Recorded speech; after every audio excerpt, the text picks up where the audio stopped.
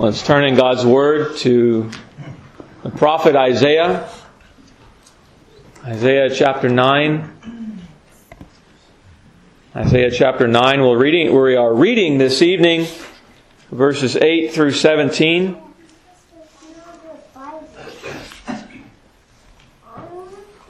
Isaiah chapter 9, verses 8 through 17. And let's first pray to our God. Father, again we come asking for your help, for we cannot even hear with our physical ears your word. Just as we cannot have our blood to move through our arteries and veins, and all these things that work in our bodies without you sovereignly working every moment of our lives. And so it is with your word. And we cannot have it come into our ears without you opening our ears to hear. And opening our hearts. Working by your Spirit and by your grace in our wills, in our mind, in our affections to transform us to believe on Christ, but also to continue believing and to be sanctified and cleansed of all our sin. And so do your great work that you would teach us to love Jehovah, to teach us to love our God, the God of the Scriptures, the God of love, and the God of judgment. And in this, Father, we know it's difficult. And so, Father, pour out your grace and your Spirit all the more and soften our hearts. We pray that you would also work by your Spirit through your messenger, the preacher. We ask that you would humble him and you would grant that we would not hear his words but your words alone. We pray in Jesus' name. Amen. Isaiah chapter 9, verse 8. These are God's words. The Lord sent a word into Jacob, and it hath lighted upon Israel. And all the people shall know, even Ephraim and the inhabitants of Samaria, that say in the pride and stoutness of heart, the bricks are fallen down, but we will build with hewn stones. The sycamores are cut down, but we will change them into cedars.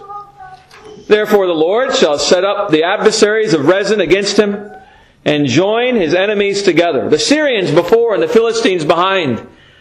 And they shall devour Israel with open mouth. For all this his anger is not turned away, but his hand is stretched out still. For the people turneth not unto him that smiteth them, neither do they seek the Lord of hosts. Therefore the Lord will cut off from Israel head and tail, branch and rush in one day. The ancient and honorable, he is the head, and the prophet that teacheth lies, he is the tail. For the leaders of this people cause them to err, and they that are led of them are destroyed.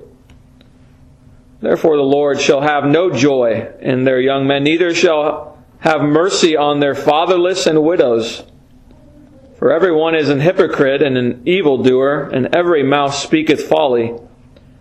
For all this his anger is not turned away, but his hand is stretched out still. Those are God's words, and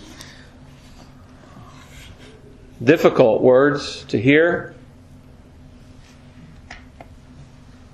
For he speaks to his people, his covenant people here.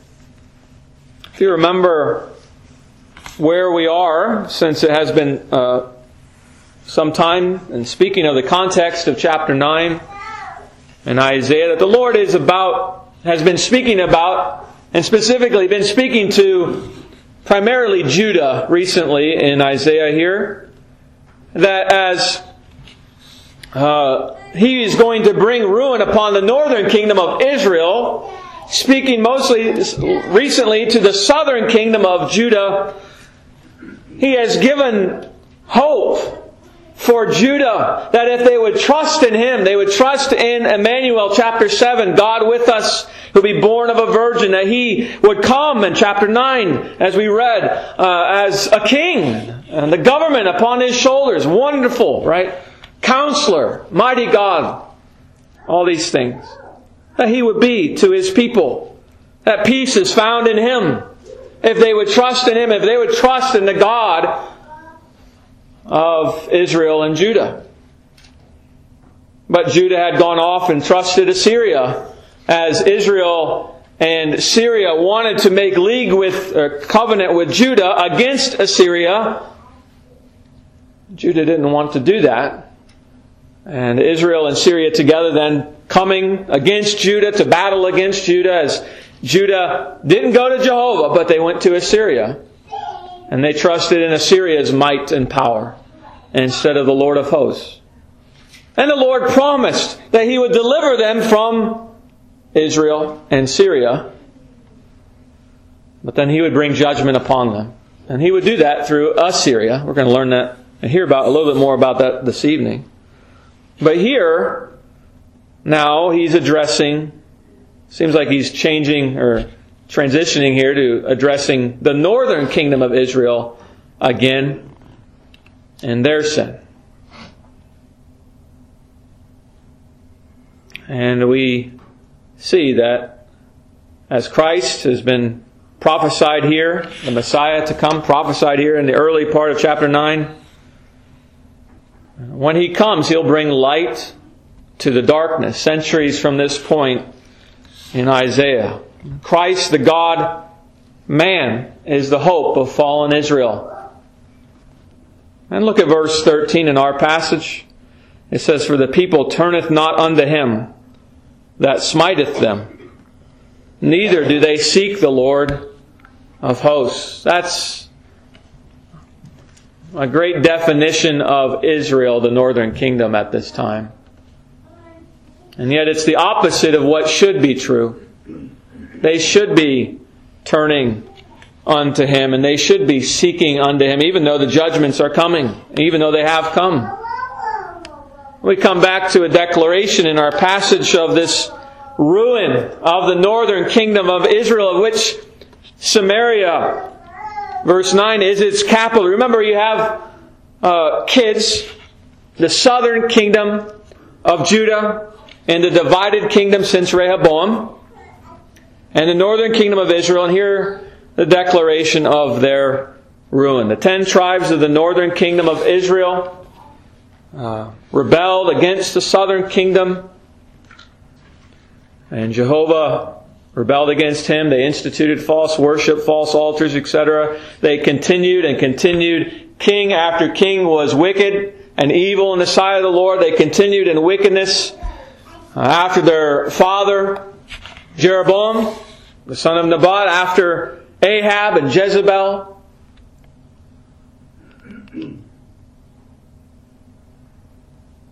It's really a huge mess. And all due to sin and pride and lack of faith in Jehovah. And so the judgments are coming, the promised judgments are coming here being spoken of. And the first point, we see what they were doing, besides what the bigger picture is, idolatry and all the abominations going to the foreign nations, right? They're making a covenant. Israel, the northern kingdom, is making a covenant with Syria to go against Assyria, when they should have been making a covenant and keeping the covenant with God. Right? And knowing that He would protect them. But they weren't doing that. They were trusting themselves. That's the first point this evening. Trusting ourselves. Trusting ourselves. When the judgments of God begin, what an exceedingly wicked thing for the covenant people of God to say something like, we can handle this ourselves. We can do this ourselves. And that's what they're doing in this passage, to say that we have the answers. Not turning to the Lord who has all the answers. And He tells them to turn unto Him. Turn unto Him. Seek me. Seek me. He does it over and over and over.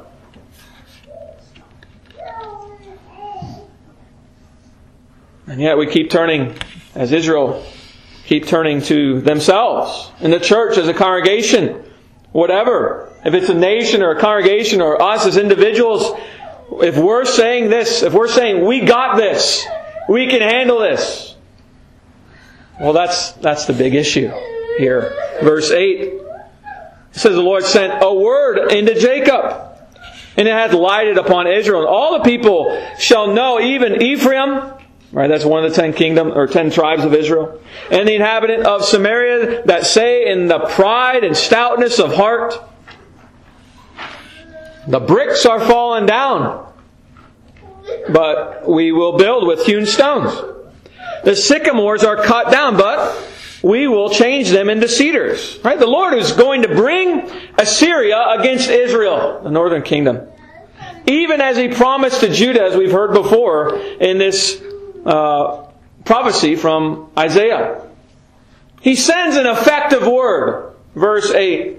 The Lord sent a word into Jacob and had lighted upon Israel. He sent an effective word. He sent word, and because it comes from Jehovah and His power and His authority, the message of that word falls upon Israel. And it comes then on sure accomplishment. As the word comes from Jehovah, that means it will happen. It is sure to be accomplished. We are assured that it will happen. When the Lord threatens us, we should tremble at His word. Why? Because the God who threatens, who promises it, can perform it and will perform it if we don't turn to Him.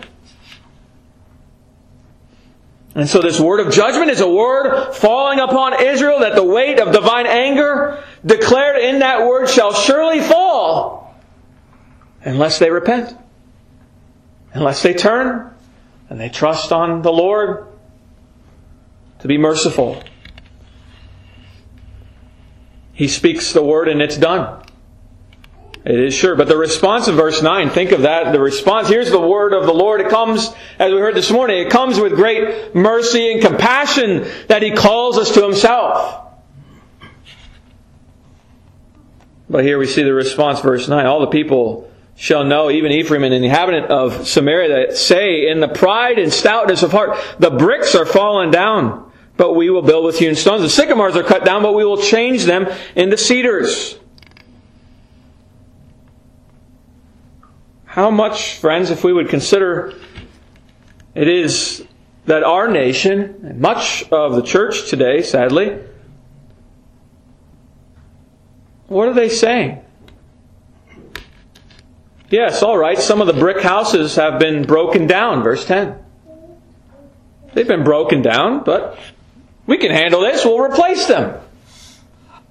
We can just replace them with hewn stones, better homes. We'll replace them with these things. If God judges, so what? We'll replace them. Right? The hurricanes, the tornadoes come out of God's judgments, right? We'll rebuild.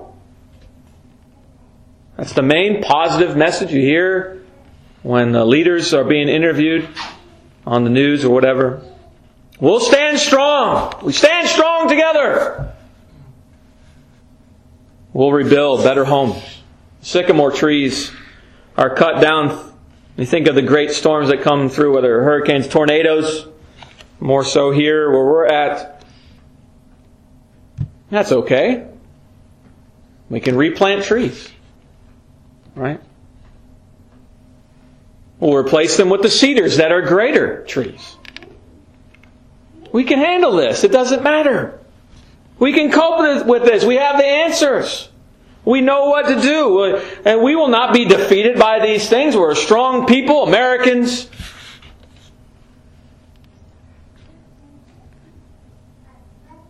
And so consider that response that comes from this nation all the time. When Jehovah manifests His judgments upon us. When He displays His power and His anger. What's the response? The kids won't get this, but the older adults will. I think it was in the 90s. Might be a little off on that. When I was growing up, when I was a kid, there was AIDS, right? AIDS became popular. What was the response to that? From my recollection, it was not, we must repent of our heinous sins and perversities of homosexuality, all these sins. No, it wasn't that. The response was, we can do this. We just need to have safe sex. You remember 9/11, terrorist attack upon our nation was Was there a bowing and their humbling before Jehovah? Was there any thought that we may have acted wickedly toward our God? Was there an exaltation in our God in comparison to the Muslim or Islamic God? No. Especially considering how much the Lord blessed this nation with so much gospel preaching in the first 200 years leading up to that time. There was nothing like repentance. There was nothing like turning to God and faith. Many tears, yes. The sadness of the people dying, surely, yes. People came together for a time, right? Saying what? We can do this. What was the answer? We need better security. We need a Department of Homeland Security. We need better security at airports. And oh yes, we need to go to war. We need to go to war. But where was the seeking of the face of Jehovah? Where was that? The response was, we got this, we can handle it. Well, how wicked that response is. That's what Israel's doing here. Saying, we can rebuild. We have rebuilt, right? From that thing that happened then. Everything that happens, all that is needed is, man says, we just need the right policy. When in the church some atrocious thing happens, in our denomination, something bad happens. Well, we just need somebody to write something to change our directory of church government. Or we need to change the Constitution. That's not it.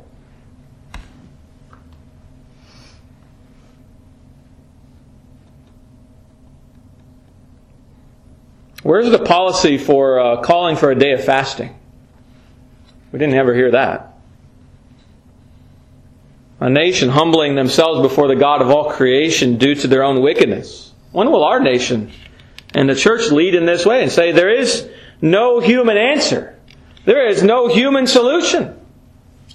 No, it's always, we have the answer. We know what to do. We just have to get together. We just have to rebuild. There's a shooting at a school. We know the answer. We know what to do, even though we have a multitude of various answers.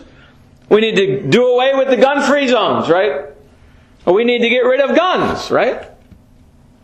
No, where's the answer of, we don't have the answer, the Lord does. It's found in His Word. It's the gospel. It's seek after me. We must bow before Him. Verse 9, why does Israel respond this way? Why does our nation, the church, respond the way it does before the judgments of God? Verse 9, that say in the pride and stoutness of heart. They're prideful. Church is prideful. Nation is prideful. But the Lord makes plain, He says in the same verse, and all the people shall know. What shall they know? You look at verse 11. Therefore the Lord shall set up the adversaries of Rezin against him, and join his enemies together, the Syrians before, the Philistines behind, and they shall devour Israel with open mouth. For all this His anger is not turned away, but His hand is stretched out still. Rezin is the king of Syria.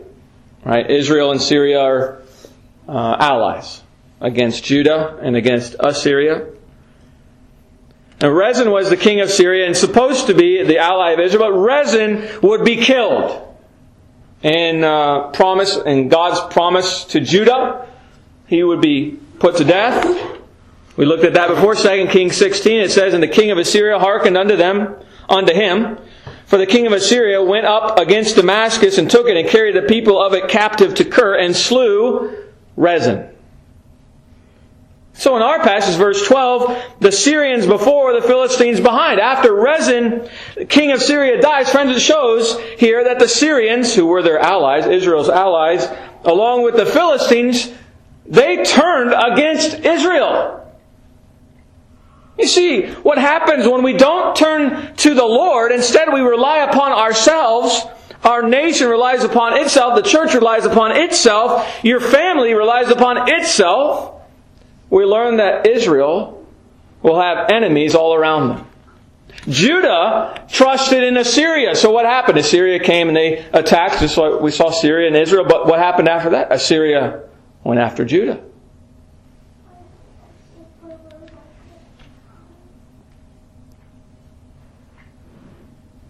Israel, Judah, the same. Israel would learn by painful experience, but not learn as to repent of their sins. They would learn, but they would not learn unto the repenting of their sins. The same for us. We learn the pain, the suffering of trusting ourselves over and over and over again. But we don't learn to the point of repentance unto life. We can learn the truth. The children, right? The children can learn truth all day in their catechism, right? They're memorizing the catechism. They can learn truth all day, but with no application to their hearts. No faith. And so Israel, our nation, the church, can learn truth, know the truth, and still not act upon it, not act in accordance with what should be produced out of their hearts. And so the Lord would perform His word against them. And even then He's not finished. End of verse 12. For all this His anger is not turned away, but His hand is stretched out still. So what can we as an unrepentant, wicked, gospel-despising nation expect if we will not learn as to humble ourselves before God and repent? We can expect to be taught the hard way that Jehovah is God. And same for the church. We will come to know, we'll be taught the hard way that Jehovah is God. And that His bride will not be led to false teaching and perversities and these things. Trusting ourselves. The second point, turning and seeking Jehovah. Turning and seeking Jehovah. Verse 13. And it says, For the people turneth not unto Him that smiteth them, neither do they seek the Lord of hosts. Remember that the opposite of that verse should be what's happening. There should be, because God is bringing His judgments down. We see the judgments, we should be contemplate, what have we done against our God? And turn to Him and seek His face. Seek His mercy. But the God whose providence was behind all of Israel's troubles is the God of salvation. That's the great majesty here in this great and terrible truth that God is the God of judgment. That right there is the God of salvation. The God who loves those who love Him and seek His face. That's always the truth to all people. That's always the truth for you. There's only hope found. The only hope is found when we seek after Him.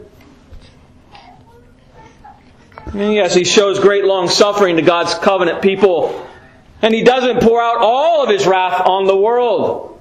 He doesn't immediately deal with men as their sins deserve. Praise the Lord for that. And yet, His displeasure is evident. The very ground is cursed for man's sake. He has cursed man, made them liable all the miseries of this life to death itself. He sends miseries, He sends afflictions and sorrows and diseases and death. Jehovah does these things. Jehovah does this as the God of judgment, because so many are sinning against Him. He sends these things. But what is the response oftentimes? Unless His grace is poured out. Chapter 8, verse 21. And they shall pass through it, hardly bestead and hungry. And it shall come to pass that when they shall be hungry, they shall fret themselves and curse their king and their God and look upward. They're hungry. Judgment has come because of their sins. Famine has come into the land. They're hungry. And so what do? They curse God. Revelation 16. So we don't think that this is just the Old Testament God. Revelation 16. And the fifth angel poured out his vial upon the seat of the beast, and his kingdom was full of darkness, and they gnawed their tongues for pain, and blasphemed the God of heaven because of their pains and their sores, and repented not of their deeds. What was the purpose of the pains and their sores? That they would turn unto Him. What a mercy. At times, on this earth at least, to receive God's judgments. That we would be turned to Him and repent of our deeds. But they continued, like Israel, promised here, blaspheme the God of heaven. So when men are afflicted and they feel the displeasure of God against them, their response is often to rage against the God of heaven, Jehovah. This smiting God. They hate Jehovah. As people hate Him more and more, it is to no avail, because God is God. And even for all this, His hand is still stretched out against Israel and against us, if we are the ones who are continuing in sin and not turning back to Him consistently, repenting of our sins. As men try to turn from every thought of this God and banish the thought of Him if they could, and so they turn against the people of God, Christians, the church. Christians who remind them of this God. The Christians who, unlike Muslims, and the really radical Muslims, aren't blowing up anybody. The Christians aren't blowing up anybody or slitting throats of people. Christians aren't trying to infect nations with diseases, but they make mention of the name of Jehovah, the Lord, the God of the Scriptures. And so that mentioning of the name of Jehovah, the gospel, is far worse in the eyes of our nation, sometimes even our church, of the nation, than any of these wicked and perverse things that are done. Because they want to forget and don't want to consider and take to heart the truth that this God's judgments are in the earth. That's why so many today, contrary to sound reason, will destroy themselves to show respect to Islam. But the Christians, well, we don't want to hear anything about them, and we will suppress them fully. And that's where we're going, it seems like. The only hope is in, though, the Christian's God. The only hope is in that God. For He is the living and true God. The God of Islam doesn't exist. He's false. He's made up. He's made up as an image of the murderous hearts of mankind. That's who He is. But this God, Jehovah, the God of the Scriptures, He's the only hope. The only hope. For He's the living and true God. Hosea chapter 6. Come and let us return unto the Lord, for He hath torn, and He will heal us. He hath smitten, and He will bind us up. Right? Go back to verse 13. For the people turneth not unto Him that smiteth them. When He smites you, turn unto Him in faith and repentance from your sins. But they didn't. The God who has caused the ground for man's sake, cursed the ground for man's sake. The God who sends sorrows upon man because of their sins against Him. And the God who sends judgment specifically against wicked men and evil nations like our nation. This is the only God who can deliver us as individuals, who can deliver us as a nation of citizens, who can deliver from these judgments. What a great God we have in Him. Hosea 14. O Israel, return unto the Lord thy God, for thou hast fallen by thine iniquity. Take with you words and turn to the Lord and say unto Him, take away all iniquity and receive us graciously, so we will render the calves of our lips. Assur, that's Assyria, Assur shall not save us. We will not ride upon horses, neither will we say any more to the work of our hands, ye are our gods, for in Thee the fatherless find mercy. Right, that's the response we ought to have. It's not what we do. It's not our plan. It's not, we just need to come together and we can figure this out. We can fix things. It's not the work of our hands, because we confess that how we have lived previously, those are our gods. We just have to work harder and work to make it all better. No. We need to turn to the God of Jacob, to the God of Abraham, Isaac, and Jacob, because in Him, the fatherless, orphans, the fatherless find mercy. And if you look down at verse 17, that's the opposite of what is true of these people. To say Assyria won't save us, our own work can't save us, to work on our own hands, the work of our own hands are our gods, but our gods, our false gods, the works of our hands will not provide the answers. The government policy won't deliver us. Unless there is a turning to the Lord from our wickedness as a nation, unless there is a turning to the Lord from our sins as individuals, as a church, there is no mercy. The God has brought all these judgments and troubles upon you on account of your sins, upon this nation, upon this church, because of its sins and her sins, is the only God who can help and deliver you as an individual, who can save you from your sins. Because He's the God of salvation, who receives sinners to Himself through His Son, Jesus Christ. And in Him, we learned this morning, He does not cast out. If you come to Him and seek Him, He does not cast you out. He receives you. He saves. This is the God, this God of judgment, who's the living and true God, the God of judgment, Jehovah. It is this God, and this God alone, who saves. And saves to the uttermost those who come to Christ. Instead of men raging against Him, we are to learn, all of us to learn, why is this life so hard? Why so full of difficulty? Why is there illness and tragedy and death and sorrows and fears? Because man has sinned against God. And this God, Jehovah, is rightly displeased with our sin, because He's holy and He's righteous. And it's this God who manifests the full weight of His displeasure and the eternal fire of destruction. This judging, afflicting, cursing, condemning God is Savior and the deliverer of His people. He tells men and women and children to seek Him. And that's why, as we read in verse 13, it says again, "For the people turneth not unto Him that smiteth them, neither do they seek the Lord of hosts." But it's the Lord who speaks the things that are right. And as we seek the Lord, you will find Him. You will find Him.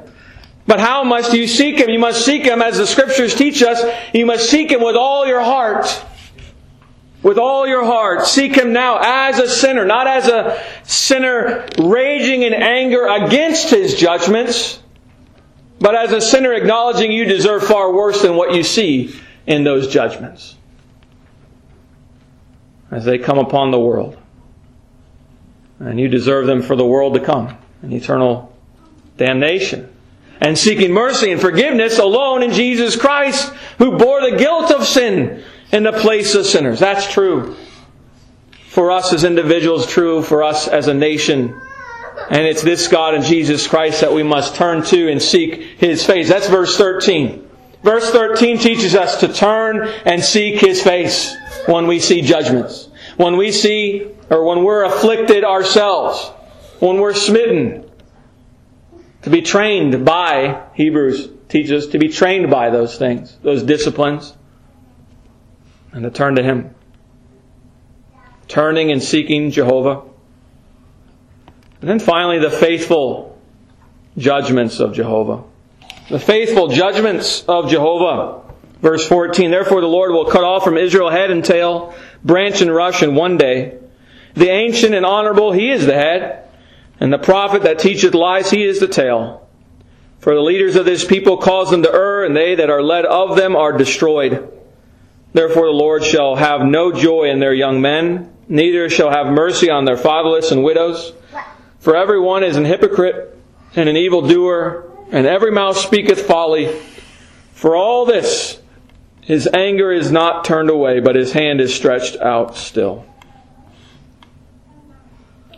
Where there is no repentance, like verse 13 says in this case with Israel, Lord willing, that is not you. Where there is no repentance, the Lord will proceed to ruin. The world thinks that Jehovah is like men, that He will change His mind. You might think if you don't repent eventually, He will eventually say, well, that's all right. But He won't, because God doesn't change. He will proceed according to His word and promise. He will ruin nations, including this one, that don't turn to Him and seek His face. He will ruin congregations that turn from Him and don't continue to seek His face. He'll snuff out their lampstand. That's why He's warning them in the first three chapters, chapters 2 and 3 of Revelation. That's why He's warning them that they would turn back and seek His face. He will ruin all those who do not repent and believe on Him. And there's nothing in the Word of God that says this nation will not be ruined utterly. He will bring ruin upon you as well, sadly. If you don't turn and seek the face of Jehovah in the face of Christ for salvation, He'll do it. He was going to bring ruin upon Israel, verse 14, the head and the tail. Verse 15, the head, the leaders, the tail that is which is led by the head. Right, the false prophets who prophesied lies because it pleased the head. And so they spoke those lies, not the Word of God. They spoke that which was wanted to be heard. They, like the tail, followed. And they would both come to ruin. That's what often politicians do. Many in the church the same.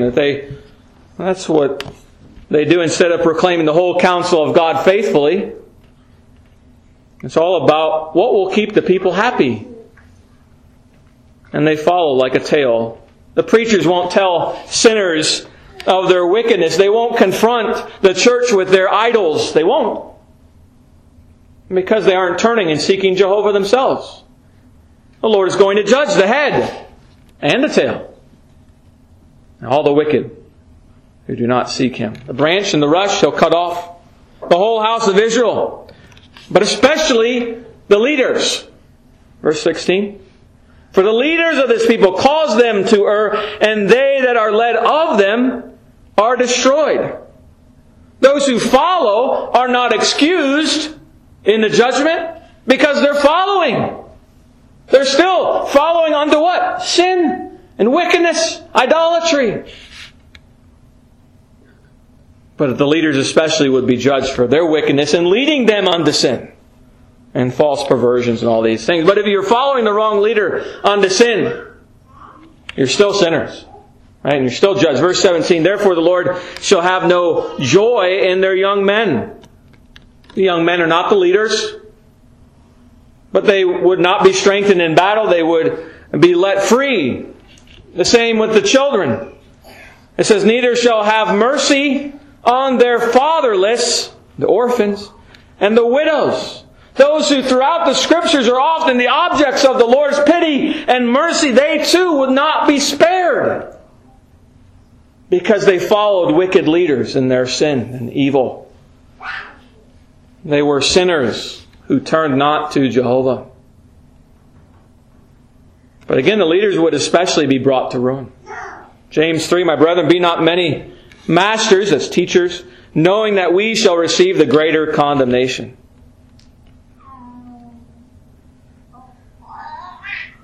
The nice lie is received well. The nice lie is highly regarded. But because it's nice to the people, who cares about the honor of Jehovah?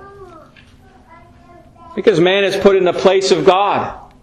When man is God, we just need niceness. At least in our circles. But that is false. That's not the way God views it. To bear false witness of God is a great wickedness. Even if it's nice, it's great wickedness. And so the Lord would judge all the peoples, the leaders, the prophets, the young, the fatherless, and the widows. For everyone is an hypocrite and an evildoer, and every mouth speaketh folly. But He was not done, and wouldn't be done until Israel was ruined. For all this, His anger is not turned away, but His hand is stretched out still. Now, friends, today you must consider that there is no hope for those who hate God as He really is. The God here of judgment. There are many who don't love God because He's the God of love, which is weird. Many who don't love God because He's the God who is holy. They don't love God because He's the God of truth, and all truth is found in Him. There are certainly many, even in the church, who don't love God because He's the God of judgment. He's the God of judgment. If you don't love the God of judgment, you don't love God. He has said to the work of your hands and your mind, "Ye are my gods." I don't want Jehovah. I want a God that fits with my niceness, with my ideas, right? If you love an imaginary God, you're still at enmity with the living and true God. There's no hope unless you are brought to turn away from those sins that we just talked about, those sins, all those vain ideas, and turning to the living and true God. That you would seek mercy through the appointed mediator, Jesus Christ, the Lord Jesus Christ, who bore the judgment of God in the place of sinners. To say that God is not a God of judgment, or to say that you don't love the God of judgment, is to deny the gospel of Jesus Christ. Because Christ died. All that condemnation and judgment that you deserved, if you've believed on Him and turned from your sins, He died of that judgment on the cross. All the wrath of God poured out upon Him, that you would be saved. To say that God is not a God of judgment is to mock the gospel. It's to deny the gospel, to deny judgment placed upon Christ at the cross. If God is not a God of judgment, then there's no need of Christ to suffer and die in the place of sinners. But He did die in the place of sinners. That's why so much of the church mocks the gospel and have become blasphemers, because they just can't handle that God is a God of judgment. But He is. And He's a loving God of judgment, and a merciful God of judgment, who receives all who come to Him by faith and repentance.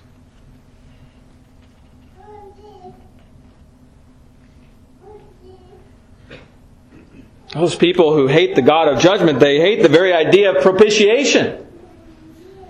That Christ bore the wrath of God on the cross in the place of sinners as our substitutionary atonement.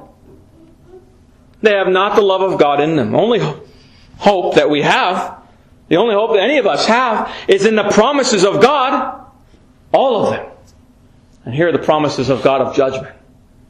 His promises of mercy found here. Verse 13. They're right there. The gospel's right there. The promises of His mercy in the Lord Jesus Christ. If we confess our sins, He is faithful and just to forgive us our sins and to cleanse us of all unrighteousness. If we say we have no sin, we've not sinned, we make Him a liar, and His word is not in us. But He's faithful to His promises. He is the just and the justifier of him which believeth in Jesus. If you have an imaginary view of God, then turn from that vanity in your heart and your mind and seek the Lord of hosts while He may be found. The living and true God through Jesus Christ. Turn and seek Him today. Don't wait. Israel waited and waited and waited, and eventually it was too late. They came to all in complete ruin. Don't wait. Turn and seek Christ today. And His promise is if you turn and seek after Him, you shall be saved from His judgments. His judgments that bring utter ruin. And you'll be saved in Christ alone. Let's pray. Father, we give you thanks because you are the God of judgment. You've given your Son for us on the cross. He was judged for us that we might have life and blessing. He received the curses so we could be blessed, so we could... He drank of the cup of judgment, the curses, so that we could drink of the cup of blessing. And Father, we exalt in you, the God of all love and goodness and holiness and justice and truth and judgment and all these things of which you are all one, the one God, Father, Son, and Holy Spirit. We're thankful for the good news of the gospel of Jesus Christ that we have here in verse 13, that point us to Christ and our need of Him. That even the orphan and the widow, you show mercy to in giving your word to go forth. And you call us all, the fatherless and the widow, the young men, the old men, young women, old women, to believe, to turn from our sins to you. And so, in doing, you would receive us. And you'd protect us in Christ your Son. And so, Father, we ask that you would receive us for Christ's sake and cause us to love you, the God of judgment, to hope in you, the God of judgment, to hope in all those blessed promises that will come. Even though we might and will die in our body, you will raise us up from the dead. And when we come to that judgment seat and have to give an account, Father, receive us for Christ's sake. And may it be upon our lips, if we have opportunity to speak, that we would proclaim the mercy and grace found in the righteousness of Christ alone, both in His life and in His death. Receive us for His sake, we pray in Christ's name. Amen.